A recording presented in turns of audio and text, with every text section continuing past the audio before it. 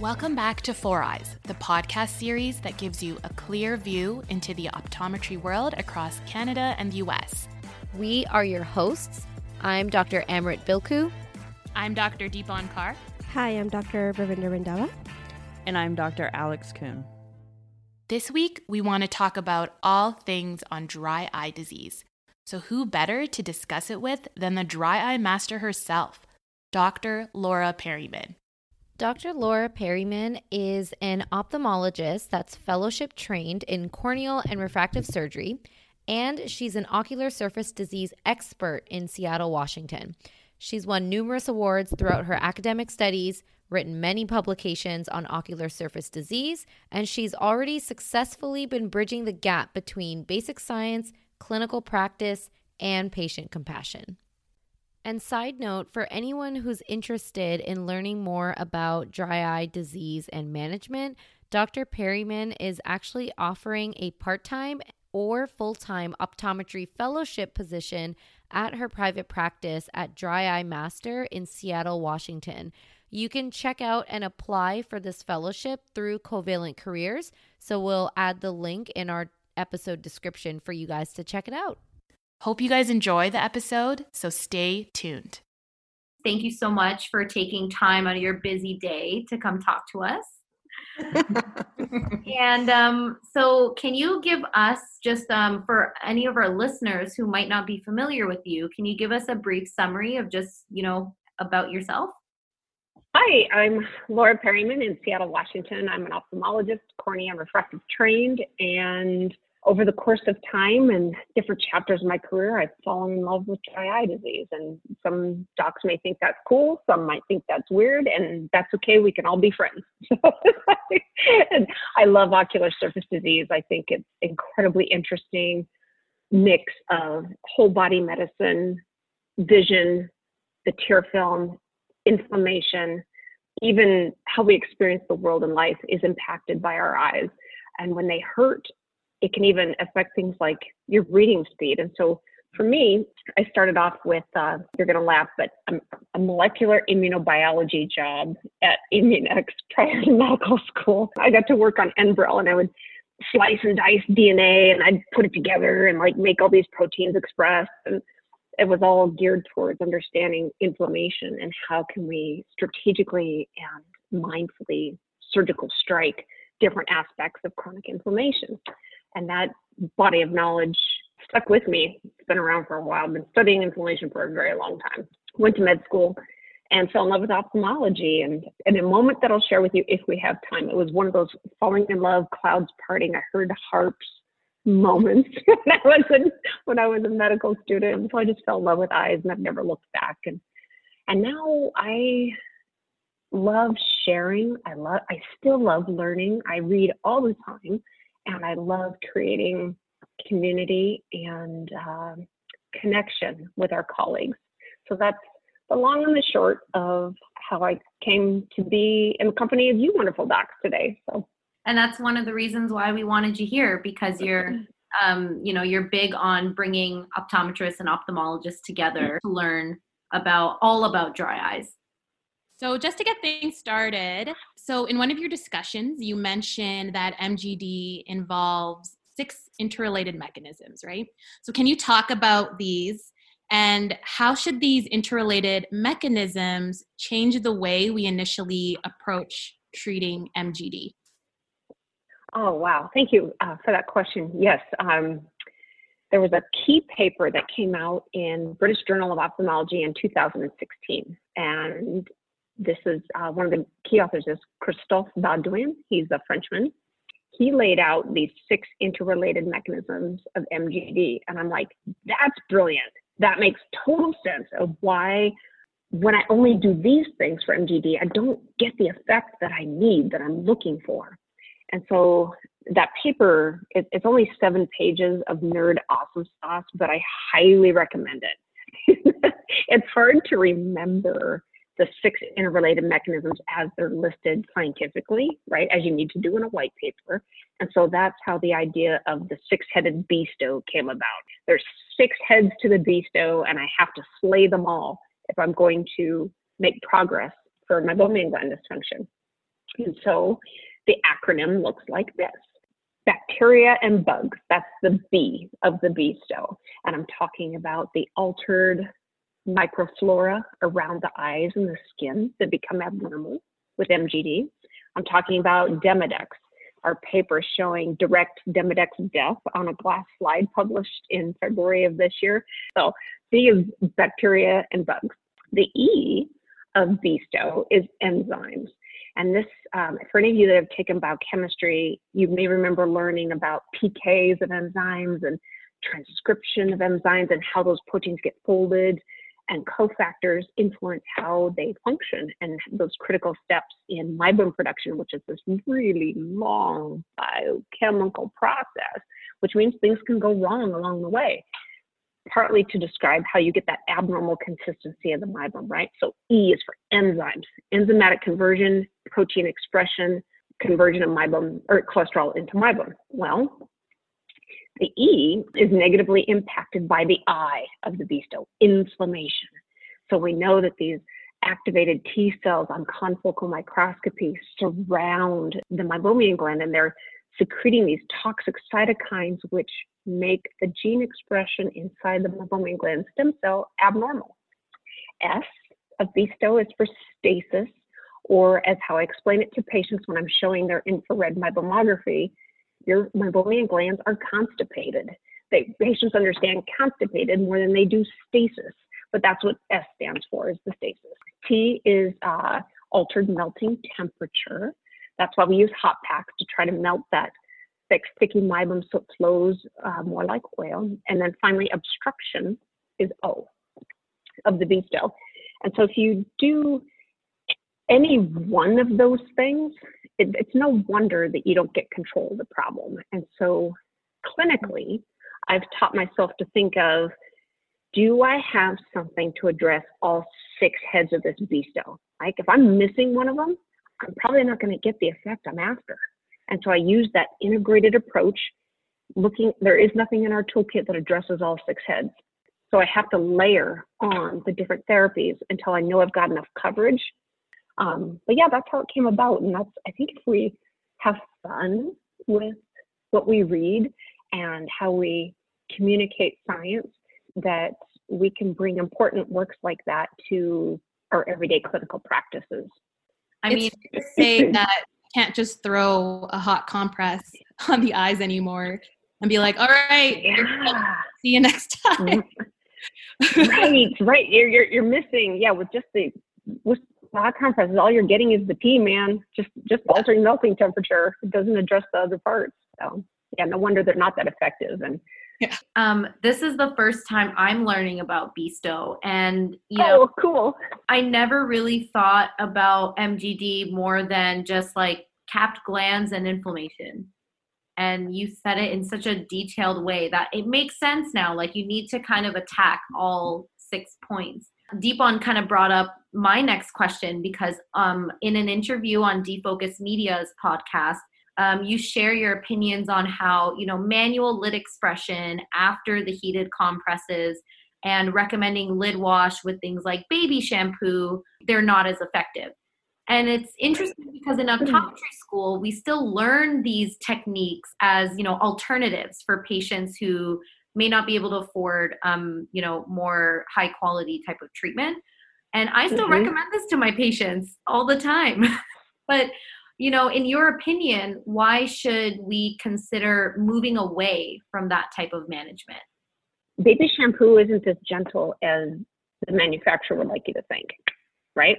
Okay, so it's got some things in it that are potentially harmful to your dry eye MGD patient. Number one, the surfactants used to break down the oils are way too harsh, so you end up overstripping the area. You got to remember that delicate meibome, you don't want to overstrip that and remove that. Just like when you wash your hands too much, you get drying and you get cracking. The same thing happens on your lid margins when you're exposed to those harsh surfactants, right? There are some alternatives to the sodium lauryl sulfates, and they have all kinds of crazy chemical names. And one of the alternatives is cocametopropyl-betaine. And if you can learn to say that 5 times fast, gold star. Cocametopropyl-betaine is the main lid scrub alternative to harsher surfactant. It's not benign either. If you have MGD and you're struggling to produce enough oil, to me, the last thing you want to do is strip it away. So there's the overstripping of the oil effect. And then there's formaldehyde donating preservatives in baby shampoo, which is also a problem with the ocular surface, irritating to the corneal nerves at very low concentrations. And I just think it's harmful around the ocular surface. Now, are there a head-to-head study showing that? No, I'm just using my chemical knowledge about the different methods of cleaning. And I'm also using basic science again in a way to understand how meibomians produce that baby shampoo. When I think about manual expression, I'll be honest, I don't have good science to point you to. It just makes intuitive sense to me that that kind of pressure on the delicate acini, if you go mashing on a delicate structure like that, it possibly could create some ultrastructural damage and harm to the gland itself. Mm-hmm. Yeah. You need to do more to attack the B stove so you can get it to that point where it does flow without so much force. Yeah. And then the DREAM study came out when we were all in optometry school, and it was pretty big news because the study claimed that the omega-3 fish oil are no better than the placebo effect for dry eye. What's your take on the role of omegas in treating dry eye, and should we consider using omega-3 and or omega-6 to treat dry eye? Mm-hmm. Wow, yeah, that's a great question. Yeah, the DREAM study was a big deal, right? It's the first of its kind, NIH funded, comparing real world dry eye patients with placebo and an omega, but there was no control arm. So you've got a heterogeneous study population, not everybody's on the same page, and you don't have an observation only arm. So the only thing you can really scientifically deduce from that study is that both olive oil placebo and omega-3s work.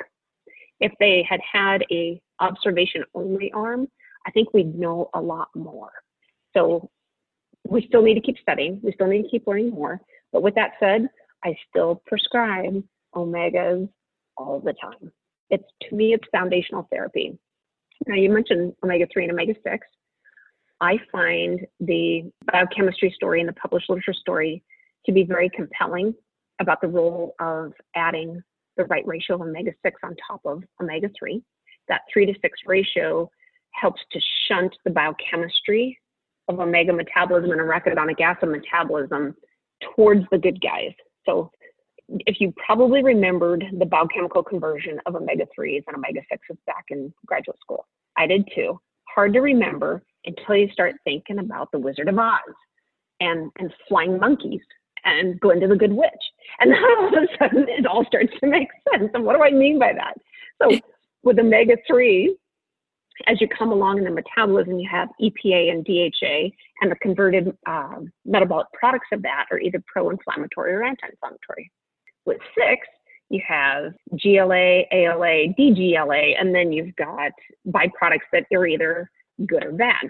Well, if you give omega-6 at the same time as omega-3, there's one of those little byproducts that blocks the conversion to the bad guys on the omega-3, and it shunts everything to the anti-inflammatory prostaglandin E type 1.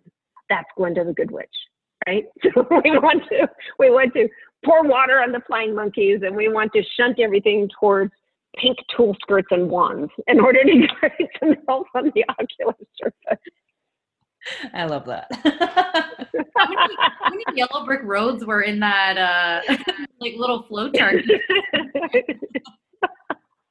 So talking about drops now, so now that there's so many medicated eye drops for eye disease, so like Restasis, Xiidra, and now in the States we have Cequa, which isn't available in Canada yet. Which eye drop do you usually prescribe, and around what stage of the dry eye management do you typically start prescribing them? Right, so we're lucky now that we have more options, right? More therapeutic options, because the fact is that not every patient's going to tolerate all medications, right? So you need alternatives. But in the States, the challenge is, what does the stupid insurance company cover? And I hate that, because like sometimes I have a really good reason for wanting a patient on one or the other or the third. And I have to do these battles with the insurance company, and it's not okay. It gets in the way of quality care to the patient. That aside, it's great to have all three of these things. Restasis, 18 years of clinical experience with it, thousands of peer-reviewed papers with it. Awesome. Xiidra, the new kid on the block, completely different mechanism of action, some really interesting and unique mechanism of action. My review paper just got published in March, looking at ocular surface disease pathophysiology and where the drugs work. I wanted people to see visually this disease state and how it progresses and where the drugs strategically work. There's some interesting theoretical advantages for Xiidra in that dry patient that also has ocular allergies. Isn't that interesting? Well, one of the co-authors on my review paper had this really cool research that came out of Duke showing that in a mouse conjunctival allergy model, that polys, PMNs, remember learning about those early stage white cells? Those are the drivers for meibomian gland dysfunction. And then they went through and they found a bunch of humans with and without allergy and their rates of MGD and how many polys were in the tear film. Now, steroids work on polys. I came out with one inhibitors act on polys. Cyclosporin does not act on polys. So if you have that allergic dry eye patient, I'm going to lean toward Xiidra, right? And then finally, you have Cequa, this really interesting nanomicellular delivery system that creates that I call it the Jack Sprat molecule. Cyclosporin only likes fat, right? So it's like it likes to be in this little fat envelope, and then it gets delivered onto the ocular surface. And the concentration in the ocular surface tissues is higher than in emulsion formulation cyclosporin. So there's theoretical advantages to that as well. There's advantages to all of them, but at the end of the day, it's what can my patient afford and what can they tolerate? And are they getting results from it? Cool. I know it's nice to get a good summary of those three, because sometimes we, as new grads, as these new drops are coming out, it's hard to keep up with what's the pro and con of each one. Mm-hmm. Right. So now let's start talking about the special equipment needed for dry eye disease. So what types of dry eye disease does Lipiflow and Ilux treat? And is there a significant difference in the clinical results between them? We're talking about the MGD in-office procedures, right? Mm-hmm. Yep. And we've got Lipiflow, the first to the market. We then had TearCare from Sight Sciences. And then now we have Ilux, right? But I would encourage you to think about two others in that category. And one is microblepharoexfoliation, exfoliation, right? Your choices there are AB Max or Lefex. And then the last one is masking probing. Really interesting work being done around the hyperkeratinized cell plugs and periductal scarring that can occur with that chronic inflammation in MGD. So really what we're talking about is 5 different things in that in-office MGD treatment camp, if you will. And honestly, they all work. I've used them all. I like them all. There's advantages to each one. Lipiflow is a little more delegatable, right? But it's one size fits all. TearCare is great for those to help create more of that spa experience because it's so comfortable. You turn it on and patients go, oh, almost always like, oh, because it feels so good when it first turns on, almost always do it. And then you can manually express gently after you've had this really long melting time, like way better than a warm compress can give.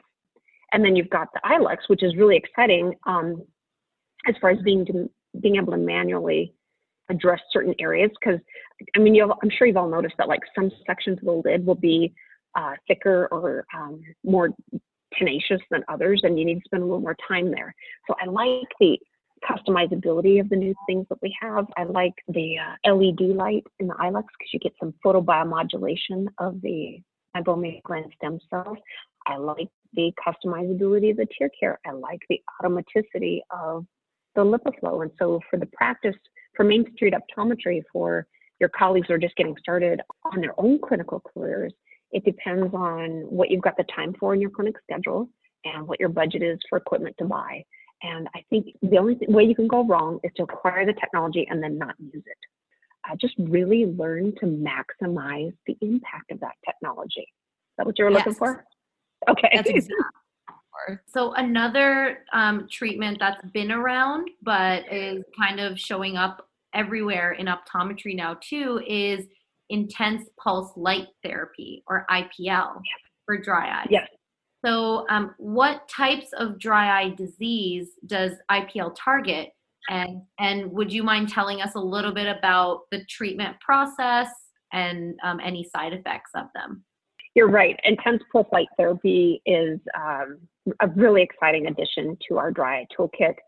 We offer it early and often, particularly if you see any evidence of ocular rosacea, those fine little telangiectasias right on the lid margin.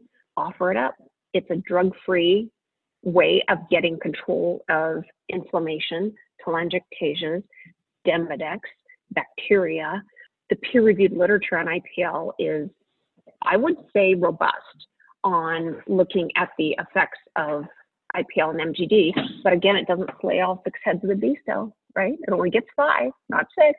So I get a nice big push in the right direction with IPL while I maintain them on their foundational therapy. So one of the questions in there was, who do we offer it to?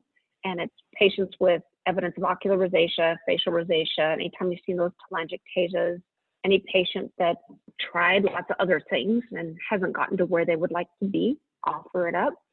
Patients that wouldn't mind an aesthetic benefit to all of the money they're spending on their dry eye care. That's kind of nice, right? Because there's so much of what we do in dry eye costs a lot of money, and I hate that part. I just want to help people feel better. But if you have something that you at least get an aesthetic benefit out of, that's kind of nice. So I just want to review the mechanism of action real quick of IPL in the context of the BSTOW, right? So there's peer-reviewed literature showing a decrease in the microflora, the bacterial count.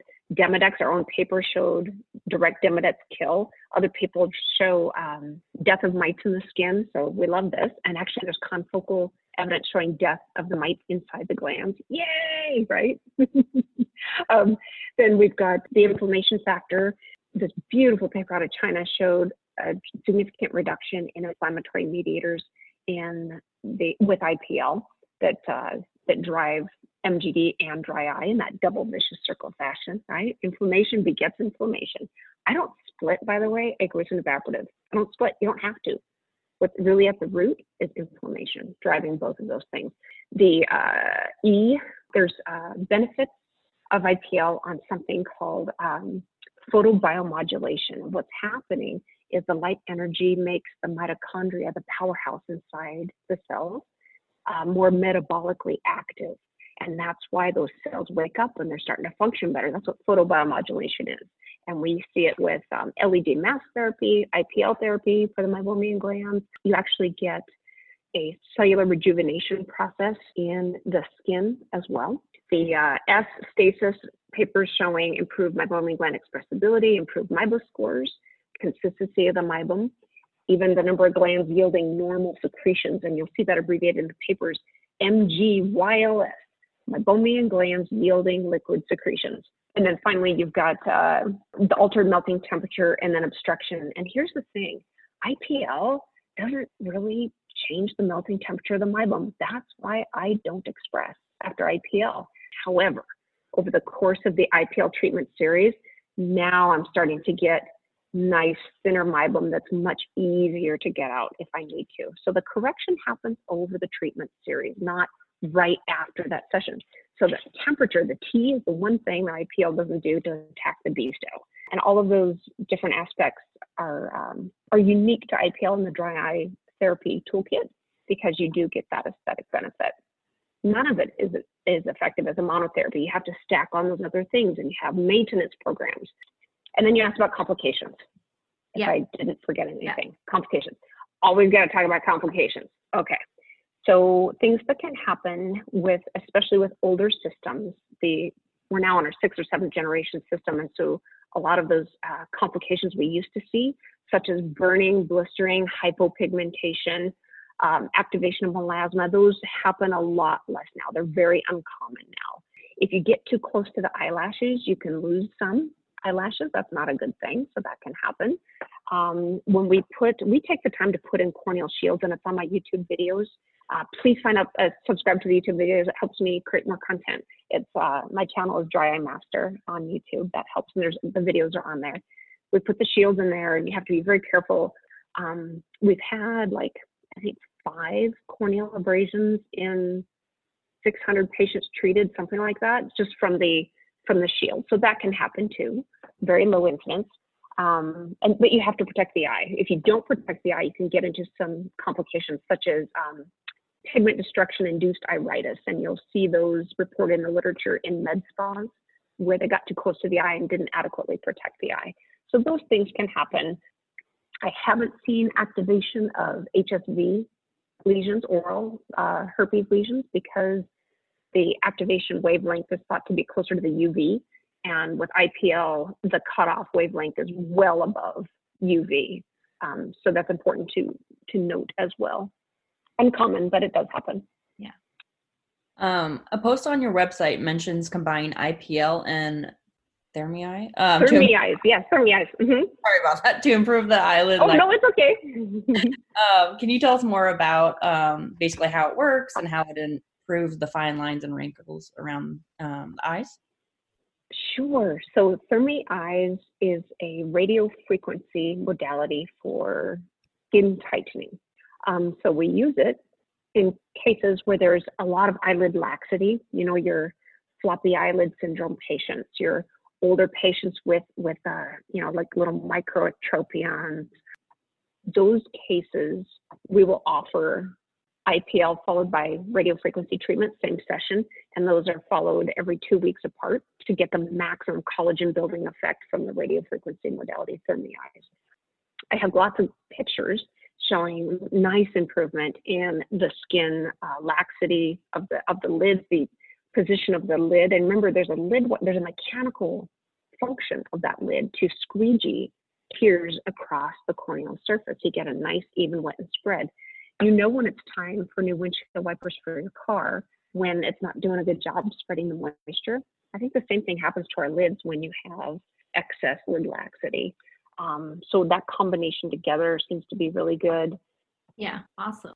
So in one of your videos, you kind of mentioned focusing on the physiological restoration of the ocular surface and the tear film rather than artificial means like mechanical plugging or the punctal plugs. And we also saw a video of you documenting your acute dacryocystitis that was caused by the punctal plug that led you to the hospital. Yes. That was great. So in your opinion, is there a right time to consider punctal plugs at any time of the treatment, or should it just be avoided? Oh, that's an awesome question. So back when that happened, we only had, omegas, Restasis, and plugs. And I suffered terribly from dry eye myself.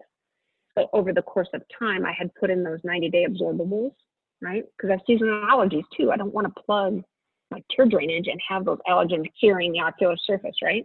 So those are times to avoid it. There's a wonderful paper by Steven Flugfelder, and they did a study suggesting the role of plugs is best in that late stage 3 dry eye patient. So before a patient gets to that point, I'm not offering plugs. I don't think you may feel better. And clinicians will say this all the time. Yes, but my patient feels better right away. I'm like, but are you actually helping the situation? Could you be harming the situation? Because here's the thing we've observed over time.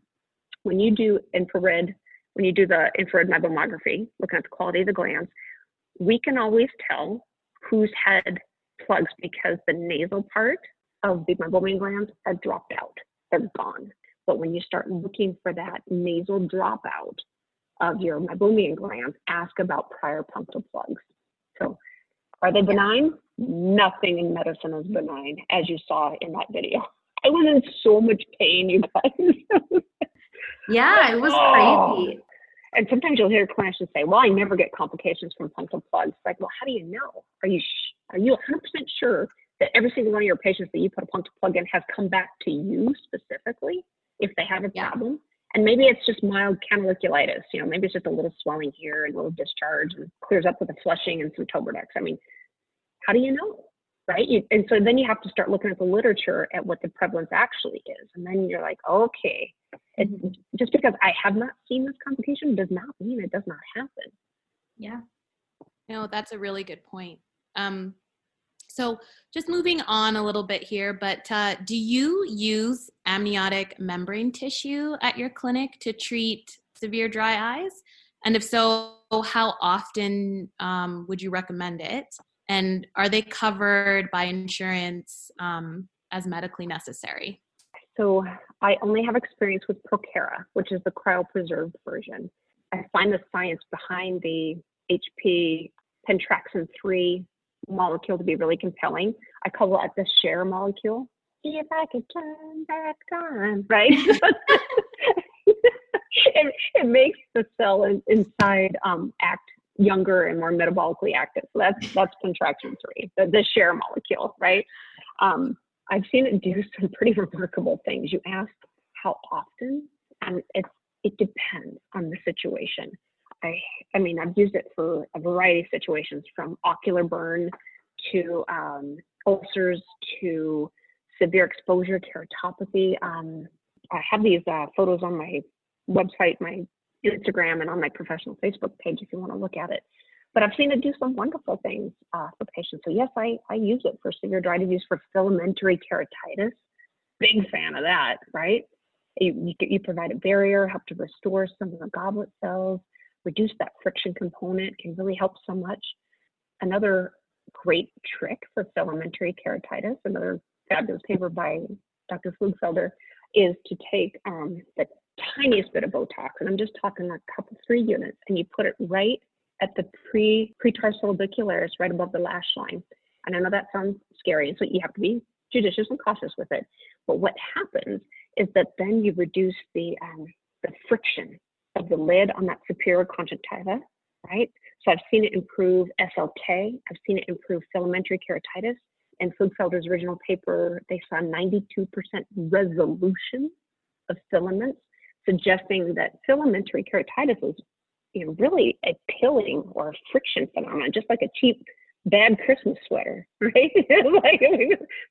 So we're learning a lot about the ocular surface and how these tools dovetail in, and I'm not afraid to try them and figure out what works and what doesn't. And I think that's where experience and open-mindedness and willingness to try these things they come in really handy for clinicians, right? We're all trying to figure this out. Yeah, we know that. That's for sure. So we basically just spent a good, awesome hour talking about all these types of treatments for dry eyes.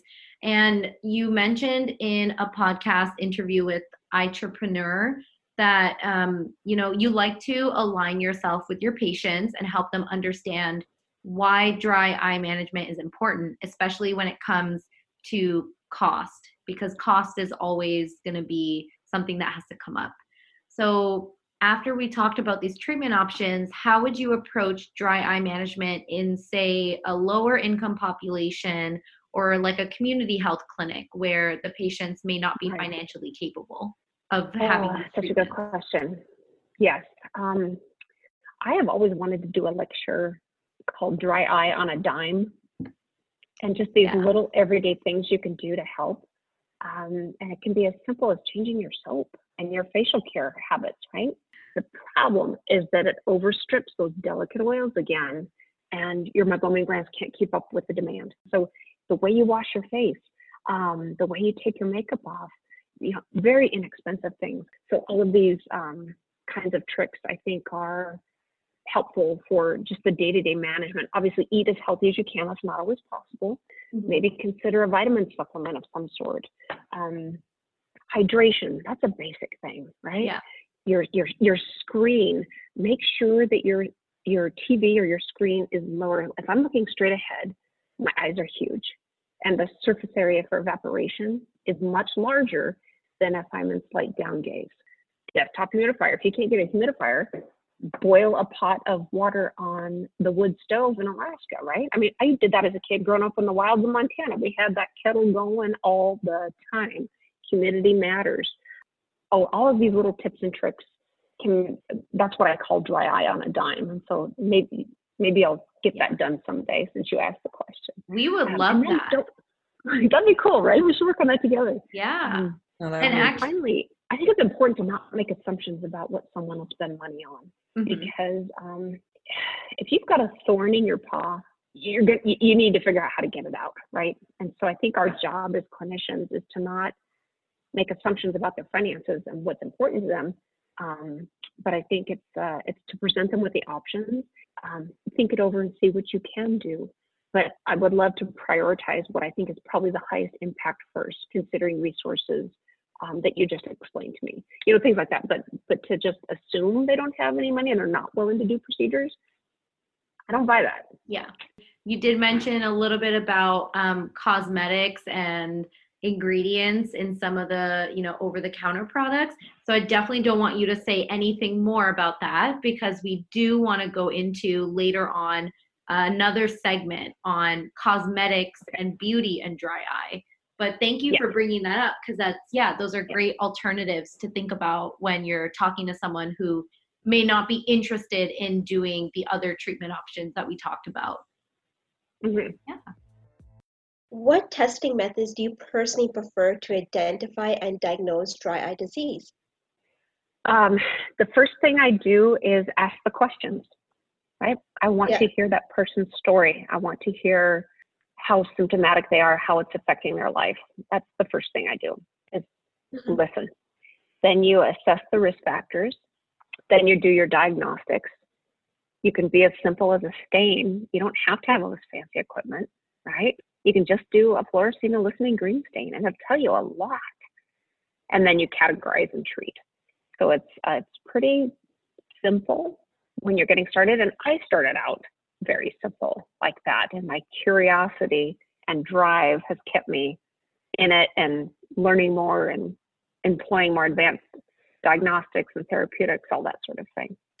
Do you have a questionnaire that you get the patients to fill out first, or you kind of just ask them questions and share? Yes, all of the above. we do the standardized questionnaires, the speed score, the OSDI score, but we've actually beefed ours up significantly, our intake form, and it also includes, cosmetic habits. It includes seasonal allergies. Do you smoke? Do you vape? That's another risk factor for dry eye disease, right? So all that stuff is included on our expanded intake form, including screening questions for neuropathic pain and photosensitivity and depression. Like, how bad is this affecting your life? Things like that. So just screening questions, because we know that a lot of our dry patients can become very depressed and struggle with their quality of life and their activities of daily living, and even their function at work with the reductions in reading speed. So I want to know how that person is functioning, and it helps me understand just how severe things are, and it helps guide the tailored treatment regimen to where they'll see the biggest impact in their life and what's bothering them the most. So Dr. Perryman, you kind of touched on this topic just a little bit with your previous answer, but since there's so many different testing modalities when diagnosing dry eye disease, what advice would you give to new clinicians that want to start a dry eye clinic but do not know which diagnostic tools to initially start with? Mm-hmm. So the clinician who wants to start a dry practice and doesn't know what diagnostics to grab first, honestly, the first thing to get is listening green strips and BioGlow strips. Okay. Honestly, have to have those. You have to stain, and you'll learn to see things differently when you do that. I learned this from a veterinary ophthalmologist who took care of my dog who had an ulcer. Leave it to the ophthalmologist to have a dog with an ulcer. He did fine. But anyway, if you take those little paper envelopes and you stack them and then rip them off like you're opening a Band-Aid, and now they're sterile, and just over the sink, not over your white lab coat.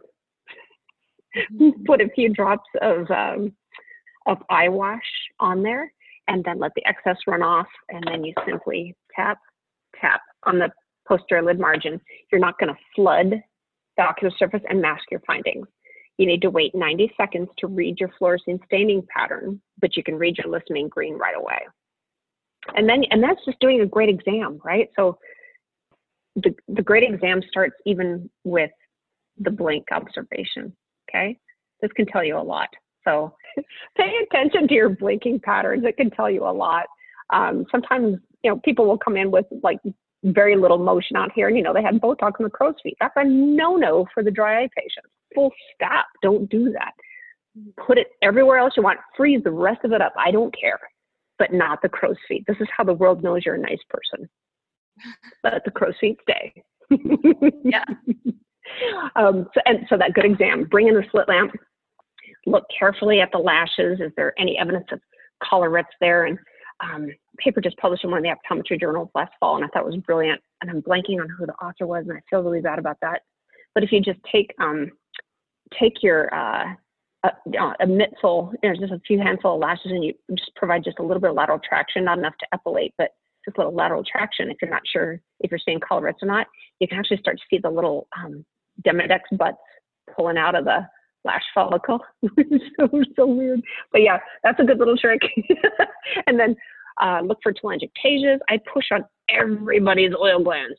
Everybody gets meibomian gland expression. Yeah, just a diagnostic to see the quality of what's there and how many are functioning. Look on the inside of the eye. If there's any evidence of allergy, you got to treat it. You got to eliminate that driver for MGD. Look for heaped up epithelium on the posterior lid margin. That's a poor man's assay for a whole lot of inflammation, right? So you don't have to have an MMP9, but if you see that buildup on the posterior lid margin, that's gamma interferon creating epithelial cell hyperkeratinization. You just want to scrape that stuff off with your fingernail. That's a sign of inflammation, and that comes down as you treat things over time. And then look for conjunctival staining with lissamine green.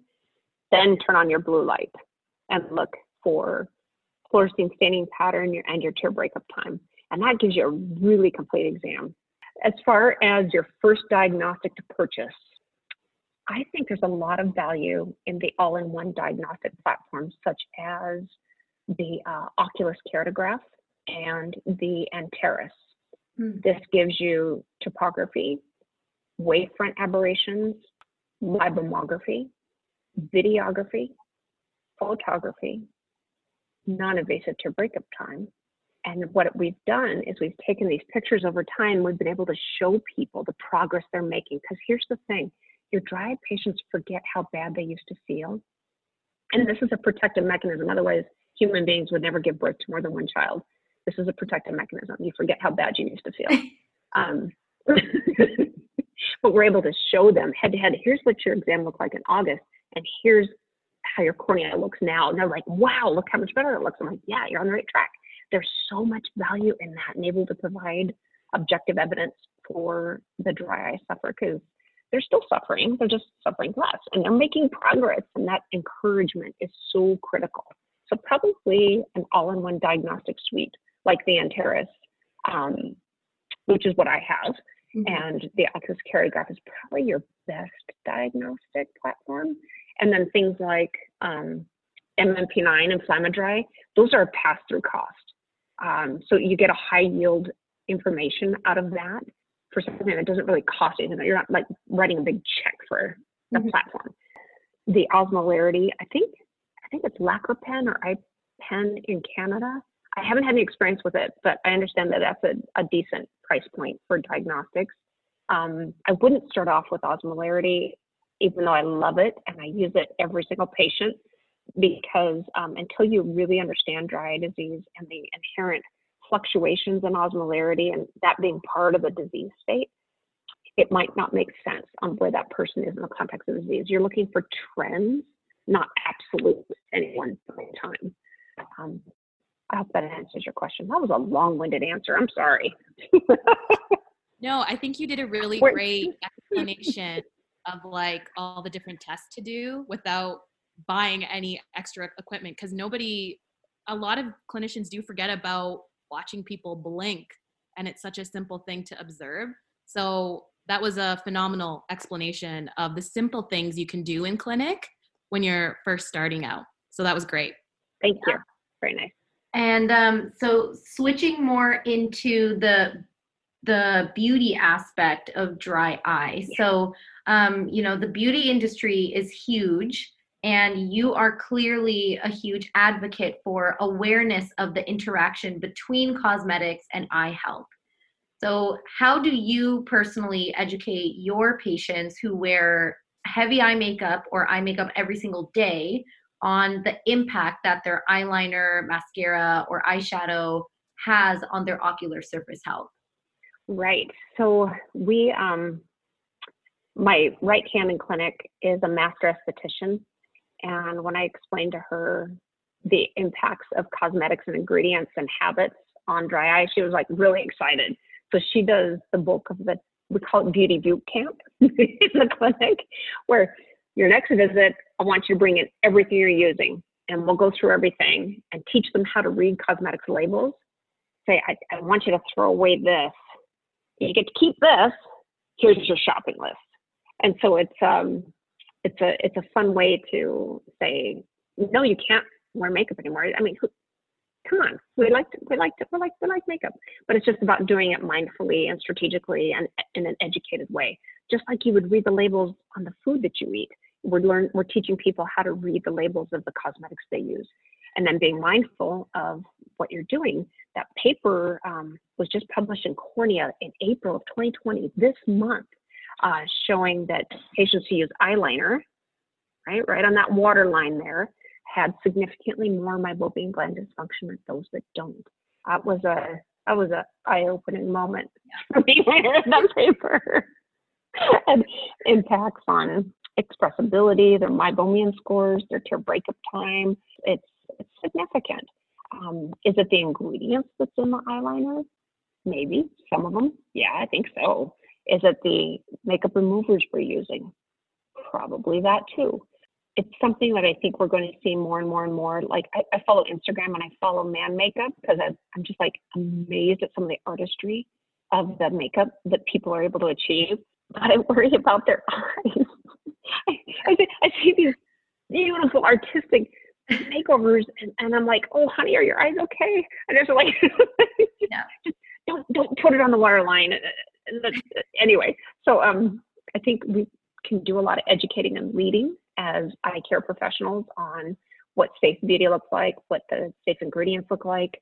And I think we should be more proactive in it. And honestly, when I try to teach this, I get asked all the time, what brands do you recommend? And I'm like, that's such a hard question because it's not about the brands. It's about the ingredients and also the application and how you remove it. So it's super complicated. But if I can teach my patient to avoid parabens, to avoid formaldehyde donating preservatives, to avoid Lancome bifacile makeup remover, now I can start to reverse some of that damage that's occurring on a daily basis for the patient that wears makeup. Yeah. Actually, interesting question. You did mention that you tell your patients to come in, bring all their makeup products, and then you tell them which ones to toss out and which ones to keep. Have you had a patient that was very dramatic and upset when you told them to throw out their $80 foundation bottle that they spent a lot of money on? Because I think if you told me or Rav to throw out some of our, really cherished eyeshadow palettes, I think we'd be pretty upset. Yes. Well, here's the good news. The eyeshadows themselves are probably not that bad. Yeah. Unless you're talking about things that have a lot of mica in them or glitter. I have a series of clinical photographs where there's hyper-reflective shards permanently lodged in the conjunctiva. There was this published case report showing nylon fibers in one of those multi-level marketing mascaras that got lodged in the conjunctiva and created this horrible chronic conjunctivitis that had to be surgically removed. It was crazy stuff. So it depends how you pitch it. But usually by the time we get to that point, the patients are open to the discussions. Like we're not saying never, we're just saying not now. But if it's a paraben-laden eye cream from La Mer, that stuff is terrible. When you read those ingredients, I know they charge like $400 a jar. I'm like, first of all, this isn't that significantly different than what you can get at Bartell's or drugstore. Yeah. It's just got a great marketing and a great price point. People think it's amazing. It's full of, last time I counted the back of a jar, was it 11 or 13 known ocular surface offending ingredients? So then you can kind of, turn it around. It's like, why are you spending so much money on something that's making the problem worse? Yeah. Do you notice more irritation after you do your eye makeup? Oh, yes. Me, Yeah. I'm very sensitive to certain types of eyeliners. So I have noticed, like when I use like L'Oreal, if I use any L'Oreal eyeliners, my eyes get really itchy, really watery. So I don't wear eyeliner. I only wear like the gel eyeliners. But yeah. Interesting. That's probably formaldehyde donating preservatives that's making your eyes water. Yeah. It's probably what's in there. So you should send me an ingredient sometime and I'll have a look. Like I'm curious why the gel wouldn't bother you as much. Like there's some ingredients in there. I'll bet we could pinpoint which one is irritating things. Probably, yeah. Just by doing comparison. Yeah, I'll bet we could figure it out. Mm-hmm. And, keep in mind that if you're allergic to things like nickel and the composition of nickel in that color formulation is below 1%, it does not need to be listed on the ingredient. So cosmetics are not very transparent in how they let the consumer know what's in it. And it's probably because of the laws. The laws are definitely stronger in Canada than they are in the US. I'm hoping that we'll be able to catch up with Canada and France and Korea sometime down the road. But yeah, our laws lag quite a bit. So yeah, maybe there's some nickel in those formulations because nickel's cheap. It's a cheap colorant. Have you ever opened up a tube of mascara and it smells like roses, especially the Lancome mascaras? Have you ever experienced that? I have, yeah. Mm-hmm. That is phenoxyethanol, that rose smell. I haven't seen scientific data yet showing deleterious effects on human corneal and human mammalian gland cell cultures. Dr. Perryman, you mentioned quite a few different kinds of ingredients to avoid for makeup use, but in your personal opinion, what are your top 3 common ingredients and chemicals to watch out for when wearing makeup? My top 3? Yeah. My top 3 are parabens, formaldehyde donating preservatives, and my third, the retinols, the retinase, the retinols, the retinaldehydes. Those are probably my top 3 when it comes to scientific or with ocular surface unfriendliness. The formaldehyde donating preservatives, you're not going to see that written on the package.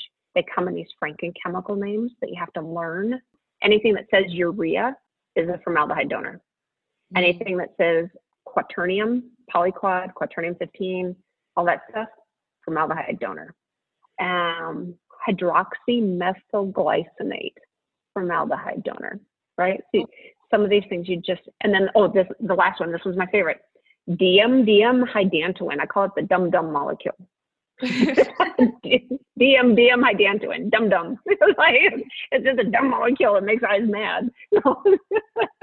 We need to preserve our products, but I think you're going to see a lot of beauty industry movement away from some of those traditional preservatives and hopefully more towards preservatives that are not only safe but ocular surface friendly. I know there's some research being done on this, so I'm looking forward to the future of that. Nice. Okay. So I know you kind of talked about that you like to get your patients to bring their makeup to the office. You can look through them. So what about for other optometrists who can't ask their patients to be like, hey, can you bring your makeup in? What kind of basic questions can you ask your patients, or what basic information can they share in order to kind of have this conversation of about makeup and facial products in general? Yeah. And I feel like this question would be really important, especially for more male optometrists or optometrists who just aren't familiar with makeup at all. They might feel a little shy or a little embarrassed to ask about makeup. So what are some basic things that they can ask their patients to get that conversation started? Right. So I have a couple thoughts on that. Since we added on that series of questions on our intake questionnaire, like how do you wash your face? What are your skincare routines? That has opened the door to the conversation. Like, oh, I see you use Cetaphil every day to clean your face. I see you use CeraVe facial cream on your face. So like, did you know that there's a lot of ocular surface unfriendly ingredients in there? And they're like, no, really? And so it just by just doing a screening of that, then that helps to open the door to the discussion. And as far as our colleagues that don't know anything about makeup, that's totally fine. Come on over, we'll have a makeover session. No, I'm kidding. But wouldn't that be fun? I hope they get over some shyness around that, because this is our real estate. We are eye doctors. We're the guardians of the eye, and eye health is very much in what we should be talking about. So I'm hoping we can encourage our colleagues that feel bashful talking about it to go ahead and engage, and maybe we can work together to create some primers or some handouts. And I have some of those. Richard Maharaj, one of my dear friends in Toronto, Canada, has built a beautiful infographic, and I need to work on more infographics, and we'll be putting those up on Dry Eye Master for people to download and use in clinics. So I think infographics help to with that discussion. But the list is important in what's on it and who's telling you what's on the list. So there's things you'll see on some lists that probably aren't as demonizable as they sound, right? So for example, alcohol on a never list is not quite chemically accurate, because all you need to be called an alcohol is an OH group at the end of something. So technically sorbitol is an alcohol, and yet it's a sugar that can help with osmotic pressures, right? So it's to demonize classes of things without really knowing the chemistry, I think is a caution, right? However, I will stand behind the formaldehyde donating part. There's actually some cell culture science showing just obliterates everything in the cell culture, kills everything off. And even when they went in and goosed the cells with growth factors to try to get them to survive, when they're being exposed to these really low levels of formaldehyde donators that you'd see in cosmetics, they got very poor survivability of the cells in culture. So like science like that is where I try to base all my recommendations off of. Like, do I have white paper evidence? And if I don't, I'll tell you. As I've told you all this time, it's like I don't have a head-to-head study to point you to. I mean, I'm just upfront about it. I tell you. But I would love to see more science, evidence-based educational materials for our colleagues, and handouts that they can share in their clinic with their patients. I think that would be great. Yeah, I think that would be great, because, a lot of optometrists I feel like they're missing out on that aspect of dry eye management when they don't have the conversation about cosmetics or facial products. Mm-hmm. That is a big, part of dry eye management. And so, it sucks if they feel uncomfortable asking the questions, or they just don't know a lot about it. I feel like handouts would be a really great option. That's a great idea. It would be a great option. And remember, so two thoughts around that. Our own research shows that 92% of patients do not recall ever being asked about their eye makeup habits with their eye care provider. So I think there's some room for growth there. That data is now 3 years old. So I'm hoping we've made progress on that. It seems like we have. I hope that's true. I think the handouts are important. Certainly the public is more educated than they were at the time, right? So I think with the beauty trends at Lumen, it's all about transparency and authenticity right now. You remember being exposed to Zoria by Ocusoft? That was the first ophthalmologist developed line, but we've learned a lot since then of what shouldn't go in an eye product. For example, eyelash growth serum should not contain a prostaglandin analog. It should not have a glaucoma drug in them to get that eyelash lengthening effect. That's not healthy. It creates MGD, a lot of irritation, a lot of redness. So yeah, we're learning a lot about what should not go near the eyes. So in the future, are we going to see you as part of a makeup brand or a facial product brand that's going to be extremely healthy for our eyes? Is that something that I hope so. I would like to. I'm trying to blend all these years of work and all my interests into something that's meaningful and is of service to other people. But honestly, it's born out of an unmet need, because I would see the correlation in clinic, and I would hunt for things I felt good recommending. That's a high bar, right? Like, all I could ever really find was stuff that was like, it's okay, it's not great. I never found something I felt good about recommending. And so we had to create it ourselves. And hopefully we'll have some products available to launch by the end of the year. So we're looking forward to that. I hope it's of service to people. I hope it's comfortable for you, and you'll have to let me know. Yeah, well, we'll have to try it. Yeah, definitely. You have so much knowledge on this and so much more information that you'd love to share. And for any of our listeners who want to learn a lot more, what are some resources that you can offer them if they have questions about cosmetics or just dry eye management and treatments? Oh, thank you for that. It's very kind. I have a bunch of lectures up on YouTube, and my channel is Dry Eye Master. I have several lectures up on LinkedIn, on my professional Facebook page, Laura M. Perryman, MD, and on Twitter and Instagram, Dry Eye Master again. So I try to be generous and share as much as I can. And when I figure out I'm wrong about something, I'm like, I was wrong. Here's the new thinking, and I'm comfortable with that. I think it's important to just be authentic and as honest as you can be.